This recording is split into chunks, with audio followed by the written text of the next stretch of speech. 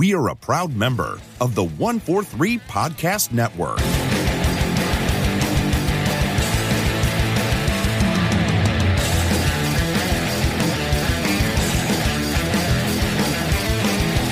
Hey, how's it going, everybody? This is Joey Galvez, and I'm here with Albert Morales, and we are the House of Indie. And today we're going to be speaking with a creator who created Grief, Dead End Kids, and on his new book, No Heroin. No Heroin. So we've got No heroin? No heroin. No heroin. Yeah, no heroin. No heroin. Okay. Yes, heroin, and there's no heroin. This is no heroin. Let's not do heroin. Yes. We got Frank Gogol on the line. How's it going, Frank? Not bad. How's it going, guys? Pretty good. I was looking through some of the material you sent over to us, and I got to say I was pretty intrigued with some of the artwork in the books.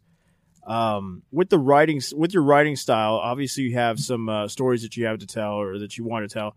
How are you at picking talent, and what are you looking for? Like, how do you translate that from what's in your head to kind of find the right artist to go along with your projects? Is it something that just kind of fell into your lap with some of the creatives, or are you specifically seeking them out? You know, it's like a mix of everything, honestly. Like, I have my own personal aesthetic. There are artists and styles that I really like that I gravitate towards. They tend to be like the more simple styles, like David Aja, who did like Hawkeye with Matt Fraction and Iron Fist with Matt Fraction. Dave Mazzucchelli, who's done some Daredevil. Who else? Chris Samney. Like, people who have like, you know, more simplified styles Right. that are just, they're a little clearer on the page. But also I like artists who have like more of a design element to their art, like Andrea Sorrentino, who does a lot with Jeff Lemire. So I look for stuff like that, clean layouts, simplified art, like colors that kind of pop or work with it. And the same is true for letters. In terms of how I came across my artists, it's really just a little bit of everything. My first book, Grief, that you mentioned a minute ago, is it's a short story collection, so it's 10 short stories. I think there are 6 different artists on the book, and each one was sort of picked because they were available and affordable at the time, which is something a lot of new creators have to sort of like figure that part out, what they can afford to spend. And Sure. Yeah. and then the other thing was like some of them it came down to the style of the story. There's a horror story in there called The Debt. And that one, you know, being a monster story, I wanted to work with somebody who had a little more of a I'm the jerk who has his phone on. I wanted to work with somebody who had like a little bit more of like a rougher, sort of inky, jagged style. So I ended up working with Kim Holm on that story. But for some of the other stories that have, you know, a little more of a drama focus to them, or are more steeped in the dramatic elements rather than the sort of sci-fi or fantastic elements, I worked with Nanad, who did Dead End Kids with me. Because he's just got like a really clear style, a great sense of composition, and one of the things for me is clarity. Like, I read a lot of big tube books, and there are some books, especially the ones that have like big action, that I'm not always like immediately readily able to tell what's happening on the page, and like I don't want anyone to ever feel like that when they're reading my stuff. So that's probably the biggest thing for me. That's cool. Yeah, I mean, you know, you definitely want to have that kind of work translate into your, you know, to bring out your stories a little bit better, you know. And I think with Dead End Kids, there was definitely that clearness in the artwork. So yeah, top, you know, hats off to you, man. Nice. Hey, where are you at locally? Like, where are you at living in the States? I live in the heart of San Francisco, California. San Fran, nice. So I hear you're doing it old school style, as far as really hustling, putting the books in, trying to get the books in the shop directly from hand to shop instead of going through the regular modes. Ooh, I think you heard wrong, man. I think you heard wrong. No. How are you getting them in the stores, man? My publisher, Source Point Press, is in the Diamond catalog in the back half with all the indie and small press publishers, and that's the primary mode. I think what you were getting at was that we, SourcePoint Press and myself, we do a lot of conventions and hand selling and outreach to retailers. SourcePoint Press does something like somewhere between 60 and 70 conventions a year. And if you do the math on that, that's at least one a weekend. Sometimes we're in 2 or 3 places on a given weekend. So a lot of it is, hand to hand, business to consumer sales. That's like a dirty way to say it. It's just meeting people and putting the book in their hands and like building up a grassroots fan base type of thing. And the same thing with retailers. So let's talk a little bit about Grief. You were an award-winning Ringo Award nomination book. Talk a little bit more about that. You touched on a little bit. Yeah. So like the brief origin story for Grief, ooh, that rhymed, is that like I started writing comics in the spring of 2016. Like that was when I put my foot in the ground. I was like, I'm gonna do this and like put my best foot forward and like try and make something of it. I started off by writing these short 5-page stories just to practice, scripting form and different genres, horror, sci-fi, crime. And towards like the middle of that year, I was like, oh my God, making comics costs an incredible amount of money and I'm spending a lot on this and I'm not going to stop. So I had to figure out sort of a way to get some of it back. So I sort of engineered Grief from those stories. And it was a digital only Kickstarter book in April of 2017. It went on to get like almost double funding and be funded in 10 hours. Like, I mean, it was a pretty successful Kickstarter. And that, I don't remember the question anymore. So this happens to me all the time too. I'm sorry. It's I gotta okay. start writing down. Talk to me a little bit more about Dead End Kids as well. Your first book that you did was Grief, and you went on to do Dead End Kids, and that was pretty successful as well. Yeah, and actually, I remember the question, so I can finish answering that and transition into the next. Wait, I forgot it again. Damn it! There it went. Okay. Anyway, Dead End Kids. Oh, it was Ringo Awards. Duh. So yeah, Grief. I keep saying that this book is like the book that keeps on giving. It was my first book. It was like a super successful Kickstarter, considering it was digital only.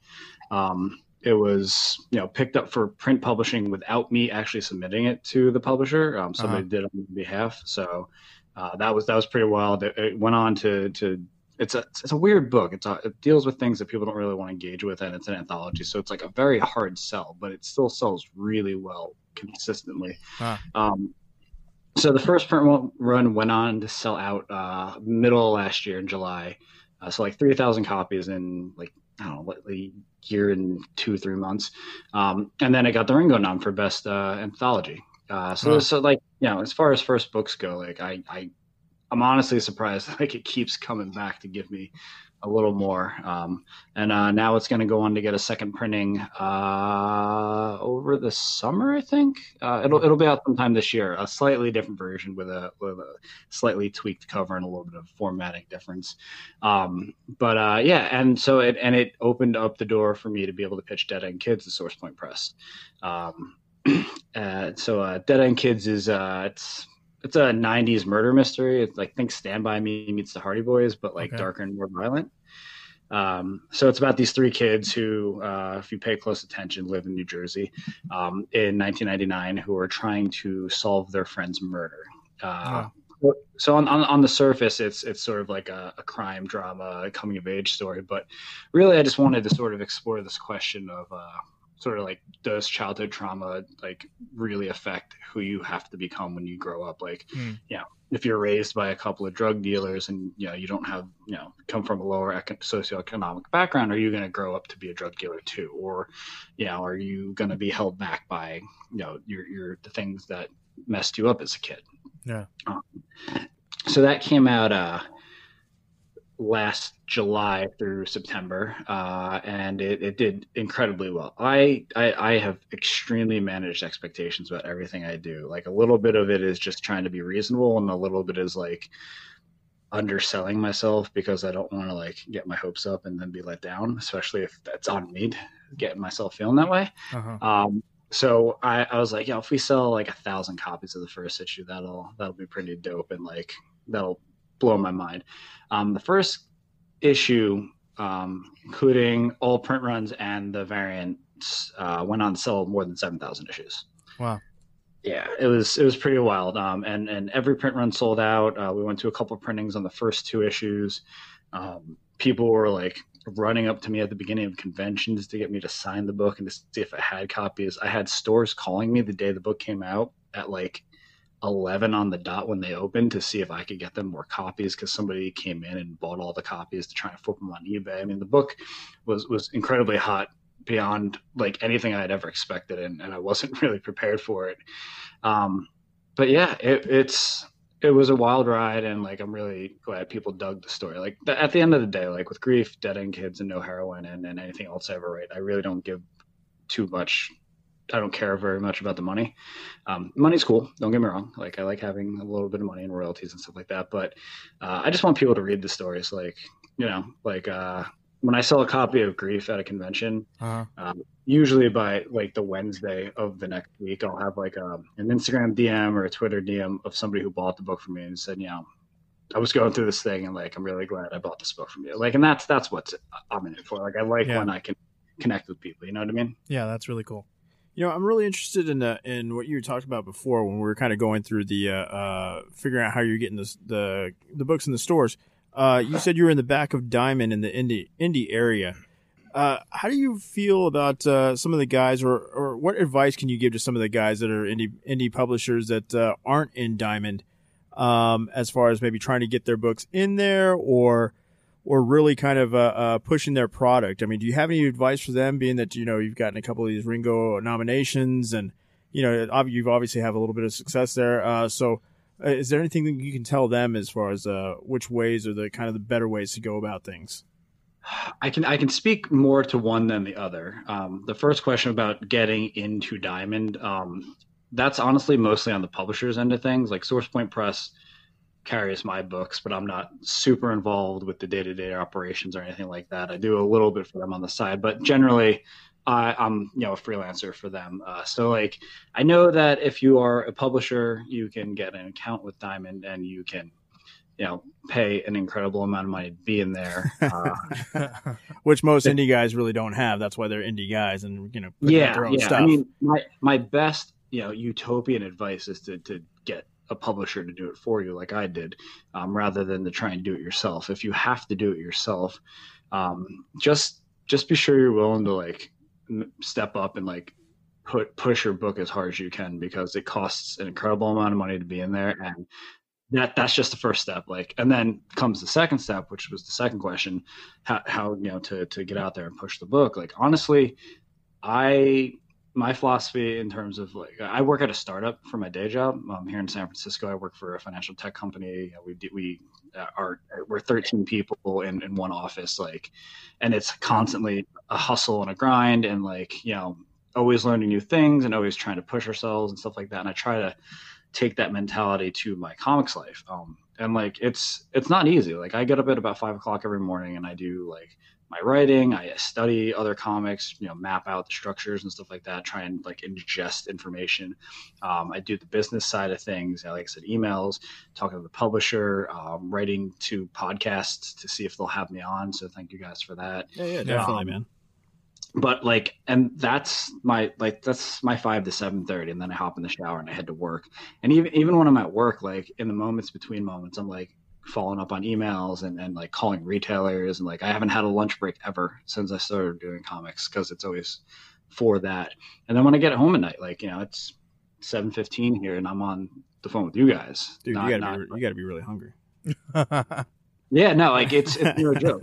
Well, all right, let me put this in perspective. Like, a lot of people have accused me, and I mean that in the nicest way possible, of being successful for having been only doing this for a little less than 4 years.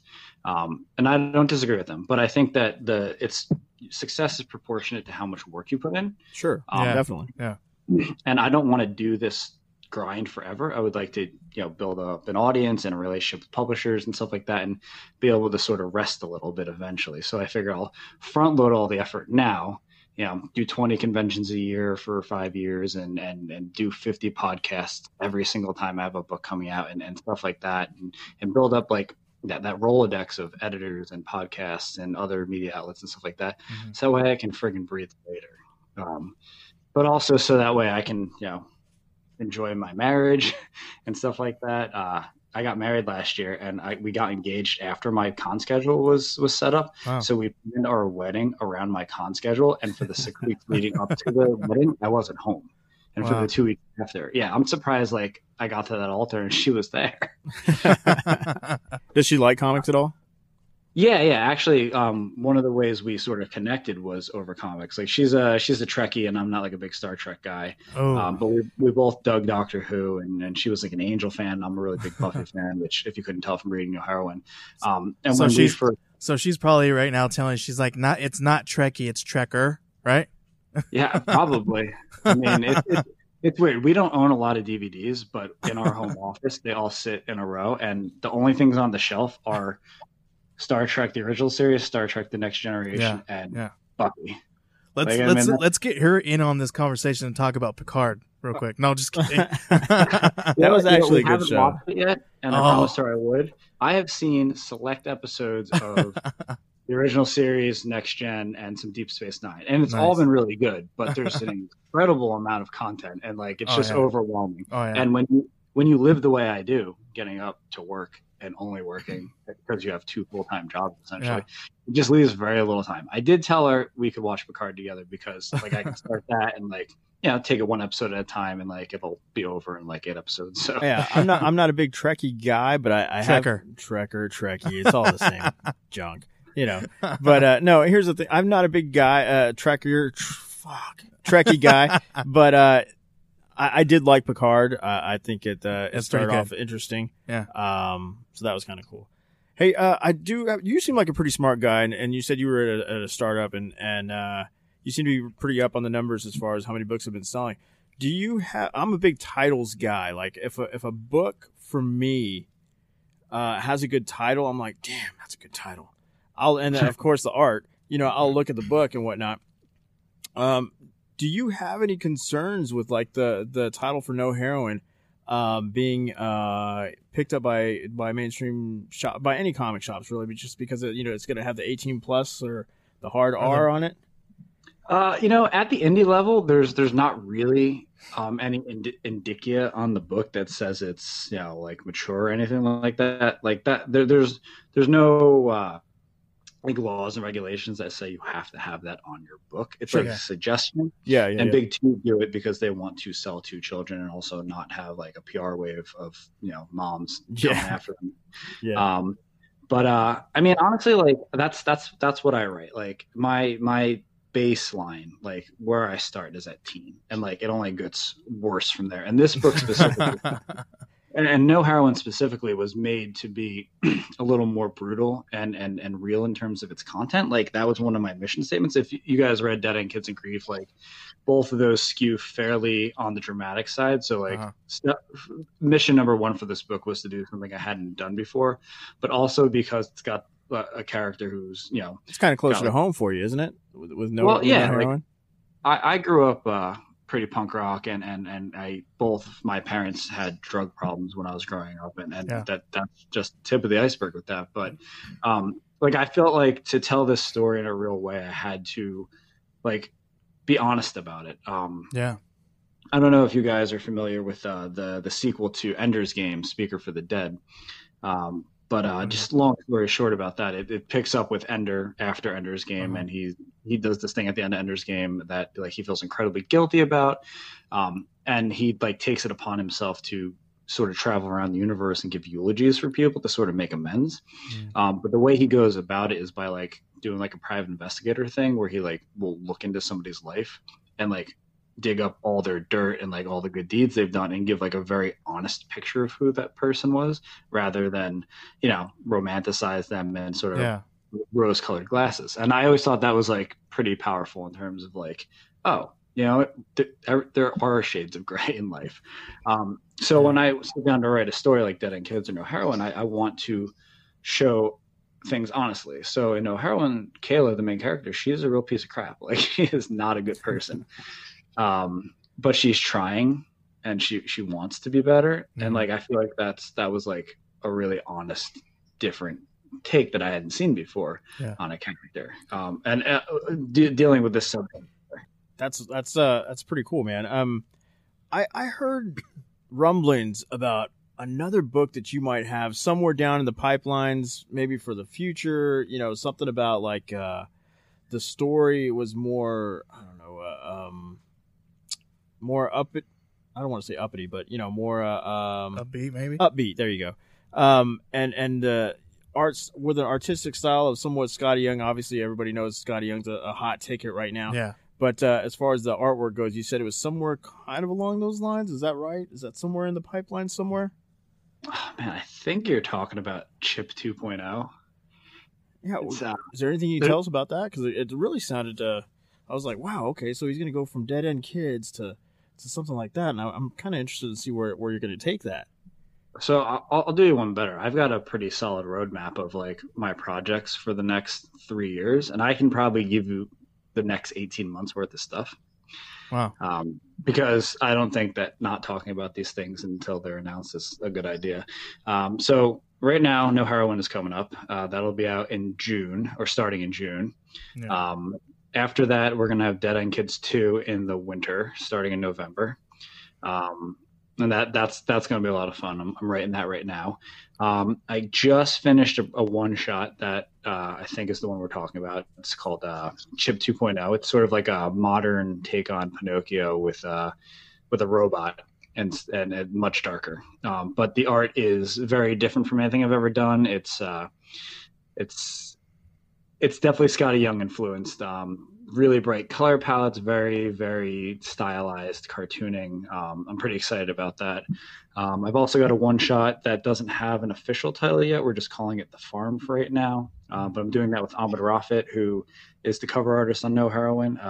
It's sort of a late 50s, early 60s Hollywood slasher, sort of taking the slasher genre and moving it up a decade or back a decade. Great, because the cover art for No Heroine is what kind of pulled me in. I was like, "Ooh, this is really nice. I like this." That was the black and white image, right? Yeah. That was really hot. Yeah, was like, I am very particular about covers. Like, Yeah. I admittedly do not like most comic book covers. I think a lot of them are very like repetitive. Like I've seen that Spider-Man pose, you name it, like 100 times on 100 other covers, and there are so many variants now. Like, it's just like, and I just like, most of them don't feel like they have any sort of like basis in any kind of design. So like when you look at Grief and you look at all the covers for Dead End Kids, and when all the covers for No Heroine are out, like you'll like I try to like give everyone their own specific sort of visual identity, but I also definitely heavily draw on Jonathan Hickman and Rick Remender's covers, Black Science, East of West, Pax Romana, sort of as like a starting point. Like, I like a lot of white. I like flat black logos. Like, if you can see that now. But I also like working with artists who have a similar sort of aesthetic, and that's why working with Ahmed on these covers was so great, because he understood it, he got it right away, and the stuff he's turning out is killer. I also like when there's like one focal color, so you can see that on all the Dead End Kid covers. Yeah. When you see all the No Heroine covers, it'll be a similar kind of thing going on. And I think that just makes the book stand out. Like, like everything just on the shelf when I walk into my shop just looks the same. Yeah. And I don't know. It works for me. I don't know if it works for everybody, but I want to make books that I like. So like, no, I think essentially that's the goal. You know what I mean? Especially for an indie guy, is to put out something that's different that you want to see on shelves. I can't tell you how many times I've gone to the shelves and seen, like exactly what you just said, as far as everything looking the same on the shelves. And it's like, man, I'm really looking for something different, something I want to read. And hence, you start looking at the indie guys, and you start looking at the small publishers and this and that, and you got to find something that really speaks to you. So on the creative side of things, I think you're spot on with putting out books that you want to read yourself is definitely the better way to go, and it makes it more personal to you, and it kind of reflects in the way that you present it. Just like you were talking about, when you go to shows and you put the book in people's hands, and this and that. So hats off, man. I think you're on the right track on that stuff. Trying. I don't mean to kind of backpedal here a little bit, but I want to talk a little bit more about no heroin coming up here, because when you started talking about this book and I started reading up on it a little bit and some of the material you sent us, it kind of hit home for me too, because growing up I was a little bit punk rock. Not a little bit. I don't think it can be a little bit punk rock, but I was a punk rocker. My dad was a heroin addict, and I can definitely relate to this kind of storyline. And I know the little bit of a background between what kind of inspired this kind of stuff and the things that you grew up with as well. So if you could, please elaborate on that a little bit for us. Yeah. So I mentioned a little while ago that both of my parents, when I was growing up, had drug problems.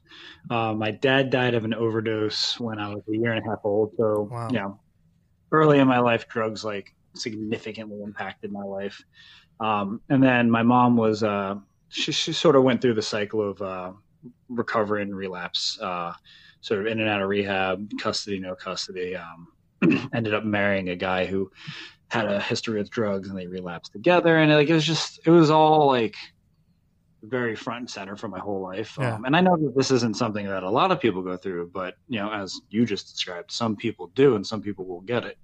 But as I got older, I've got three best friends, and I know like that's not how best works, but I have three very close friends I grew up with.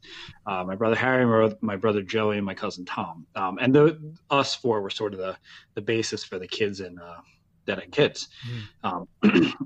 But as we were growing up, my brother Joey and my cousin Tom they fell into sort of the hard drugs really fast when we were young, like around the time we were 14, 15. And for the better part of the last 20 years, it's been them, going to jail, going to rehab, getting out, getting clean for a while, relapsing, wash, rinse, repeat. And that was that was something that was at the forefront of my mind when I was writing this book too, because I think that, excuse me, in pop culture, we get like sort of two parts of the three parts of drug addiction. We get sort of like the part where we see the person get involved with drugs and become an addict. We see stories about a person coming to terms with their addiction and going to rehab, or going to jail or dying. But we never really see much on that third part where you get out of rehab or you get out of jail and you have to stay clean, and like what that sort of journey is like. And I've watched it in real time in my life with multiple people dozens of times at this point. And I just felt like it was something that I would like to shine a little bit more of a spotlight on. Just, for personal reasons, but also because I think that, like I was saying earlier, sort of speaker for the dead, like these people recovering drug addicts and drugs, they get vilified, for having addiction's a disease. And like, that doesn't make an excuse. That doesn't, make the things that they've done wrong right. But like they're not outright evil people, and they really get this bad rap. And I wanted to sort of do more of a fair look at this. And like I said, she's a piece of crap. She's not a good person, but she's trying her hand at this hero thing, but it's for all the wrong reasons. But at the same time, she's trying to do the right thing. Like it's more complex than we want it to be. I was writing this book before I wrote Dead End Kids, actually. Chris Mad, who's the artist on this, is a buddy of mine going way back. We just share a comic shop in New Jersey when I lived there. And like, I didn't honestly realize he was like a comic artist. And, but then sometime 2 years ago, we were at a show together and we got talking, and essentially the conversation ended with him saying, "Hey, if you ever want to do something together, let's talk. Let's jam on a book. Like, that'd be pretty cool." And I didn't really have anything at the time, but I was like, "All right, yeah." So I got on the plane. We were in Philly, and I was flying back to San Francisco, and I was thinking about it. And by the time I got off the plane, I pretty much had the script for No Heroin 1 written. Wow. Just based on like my life experiences, my love for Buffy the Vampire Slayer, and like what I know about Chris's experiences. Chris and I both went to the same high school, like about 10 years apart. He's a little bit older than me, but we hung out in the same sort of dirty local park where all the drug dealers hang out, where all the punk kids hung out, where all the homeless people hung out. And like, so we were able to sort of synthesize on that common ground. And that's where the story came from. But then I stopped writing the book so I could write Dead End Kids for a while. And then I was getting ready to pick the book back up. No Heroin 2 and 3 needed to be written. And I was going to start writing them at the end of July last year. Because we were about done with issue 1 by then. And it's the sort of weirdest sequence of events in my whole life. Dead End Kids was done. It was about to start coming out. I was putting together the trade. And at the beginning of the trade, I put a dedication to my cousin, my 2 brothers, Tom, Joey, and Harry. Because the book's about us and like they're the inspiration for it. So I created the dedication page. And then I went to work a con in Miami, SuperCon, over 4th of July weekend. And while I was there, my brother Harry shot me a Facebook message. He's like, you need to call me. And when I finally did squirrel away some time to give him a call, he told me that my brother Joey had OD'd and died. Wow. So that was, I mean, like I'm saying that like it's just like something else happening. It's pretty surreal to like one day be dedicating the book to somebody, and then the next day like that person's not there. And then the week after that, start writing a book that is about that thing again. So it's just all pretty surreal. But that was kind of a turning point for the book. It gave it like a new meaning and a new like reason for me to write it. And I think that the second and third issues are even like I like the first issue a lot. I think it's pretty powerful in what it shows and the twists and the turns it has. But 2 and 3 are really like something else for me, at least. Like there's extra little bit of heart in there. I do have a question as far as No Heroin goes. You said it was a bit of Buffy the Vampire Slayer in there. How does that play into the book itself? So like I said, I'm a big Buffy fan. Like I think like, for lack of a better way to phrase it, like my storytelling awakening was like watching Buffy. Like I remember very distinctly being 10 years old and watching the season finale of the second season, and like that, like me being like, I want to do that. I want to write stories. But I mean, the core concept of the book is pretty Buffy-esque. It's it's a young woman who fights monsters. Okay. From there, I sort of start to twist it and make it my own. It's Joss Whedon influenced. It's not like a carbon copy. I don't want to do that. It deals with topics that Buffy didn't necessarily breach or in the same way. It's not like a chosen one narrative, like the original Buffy. This is a woman who sort of falls into it and is doing it for all the wrong reasons. So like I'd say Buffy is like the baseline, and then we from there we made it our own. So in that sense, it's almost like a very super pro-esque as far as with Amanda Conner and Jim Palmiotti, where she's not the chosen one, but it's kind of just like it is what it is kind of deal. So it's a little bit dirty, a little bit grimy. Yeah. I think I like to think of it as like my Ninja Turtles. Like I don't know how many people know this, but Ninja Turtles is like a ripoff of Daredevil. Like in so many ways, it's about these creatures that get hit with this chemical and like get superpowers, and they're trained by a rat who is essentially a carbon copy of Stick from Daredevil. And they fight the Foot Clan, who are essentially the Hand. But there are like so many added layers and twists on like the base story that it's almost unrecognizable if nobody tells you that those things are common. So that's what I was trying to go here for. Like if you like Buffy the Vampire Slayer, I think you'll like this book, but it's not in any way a Buffy the Vampire Slayer book. Yeah. Awesome. Well, I wanted to talk to you a little bit about you said you're doing a few different cons this year. So is there any cons that's coming up that anybody can find you at very soon? Yeah. I made a goal at the beginning of this year to do 20 conventions and 20 signings in 2020. Not because it's 2020, but like it sounds really cool that like it worked out that way. But really what happened was I looked at I'm always trying to do more than I did the year before. Always trying to like scale up my operation and do it. Like I did 1 book last year, so I'm doing 2 books this year. I did 17 conventions last year, so I'm doing 20 this year. I did 17 signings, so I'm doing 20. So that's what it is. So far, 9 of those are scheduled. 1 is already passed. That was Wizard World in Portland 2 weekends ago. Okay. Coming up, I will be in Vancouver for Fan Expo. The weekend right after Valentine's Day, so the 14th and the 15th of February. After that, I'm heading to Chicago for C2E2 at the end of February. Second week of March, I'll be in Seattle for Emerald City Comic Con. And from there, it's a little fuzzy. I can name the shows, but I can't tell you in what order. I'll be in Dallas for Fan Expo. I'll be in Orlando for MegaCon. I'll be in Denver for Denver Pop Culture Con. I'll be in Houston for Comic Palooza. There's like another one or two in there that I'm forgetting, I'm sure. But cool. Yeah. I'm getting around. I'm sure that you guys will ask me later, but I'll throw it in now. I do a newsletter. It goes out twice a week. It's got some like writing tips. It's got some behind the scenes stuff about how I write. Talks about stuff that I'm like reading and video games and movies and stuff that I'm enjoying. Like it's a pretty simple newsletter, but people seem to like it. And if you want to know the con schedule, it's always at the end of that. So is there a place on online that we can find you? Is Instagram, Facebook, Twitter, or you where do you normally hit the most? So I try to keep my social media pretty real. Like I don't have like personas or fan pages or anything like that. I have a Twitter. It's at Frank Gogol, one word, FrankGogol. I'm on there pretty regularly, pretty much all day because I use it for work. But I'm also on Instagram. I really like Instagram. I think that's the best one. Same tag, at Frank Gogol, one word.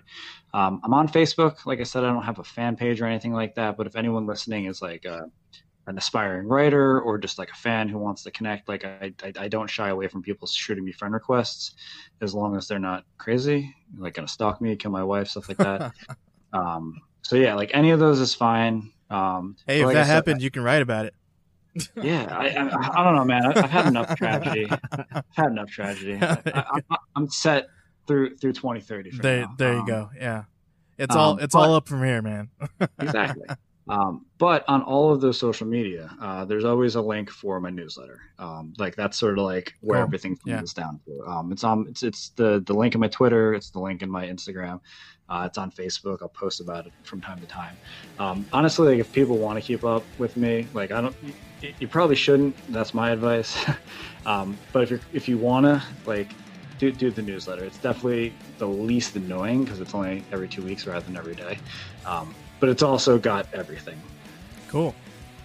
All right, man. We appreciate you coming on and hanging out with us, talking a little bit about your work and what you do. Got anything else? No, man, I'm good. I will see you in the shows. I'll see you in the rackets, man, and hopefully I'll see you on the shelves. Hey, man, again, thanks for coming on, and welcome to the House of Indie. Hey, thanks again for hanging out with us here on The House of Indie. I'm Joey Galvez and Albert Morales.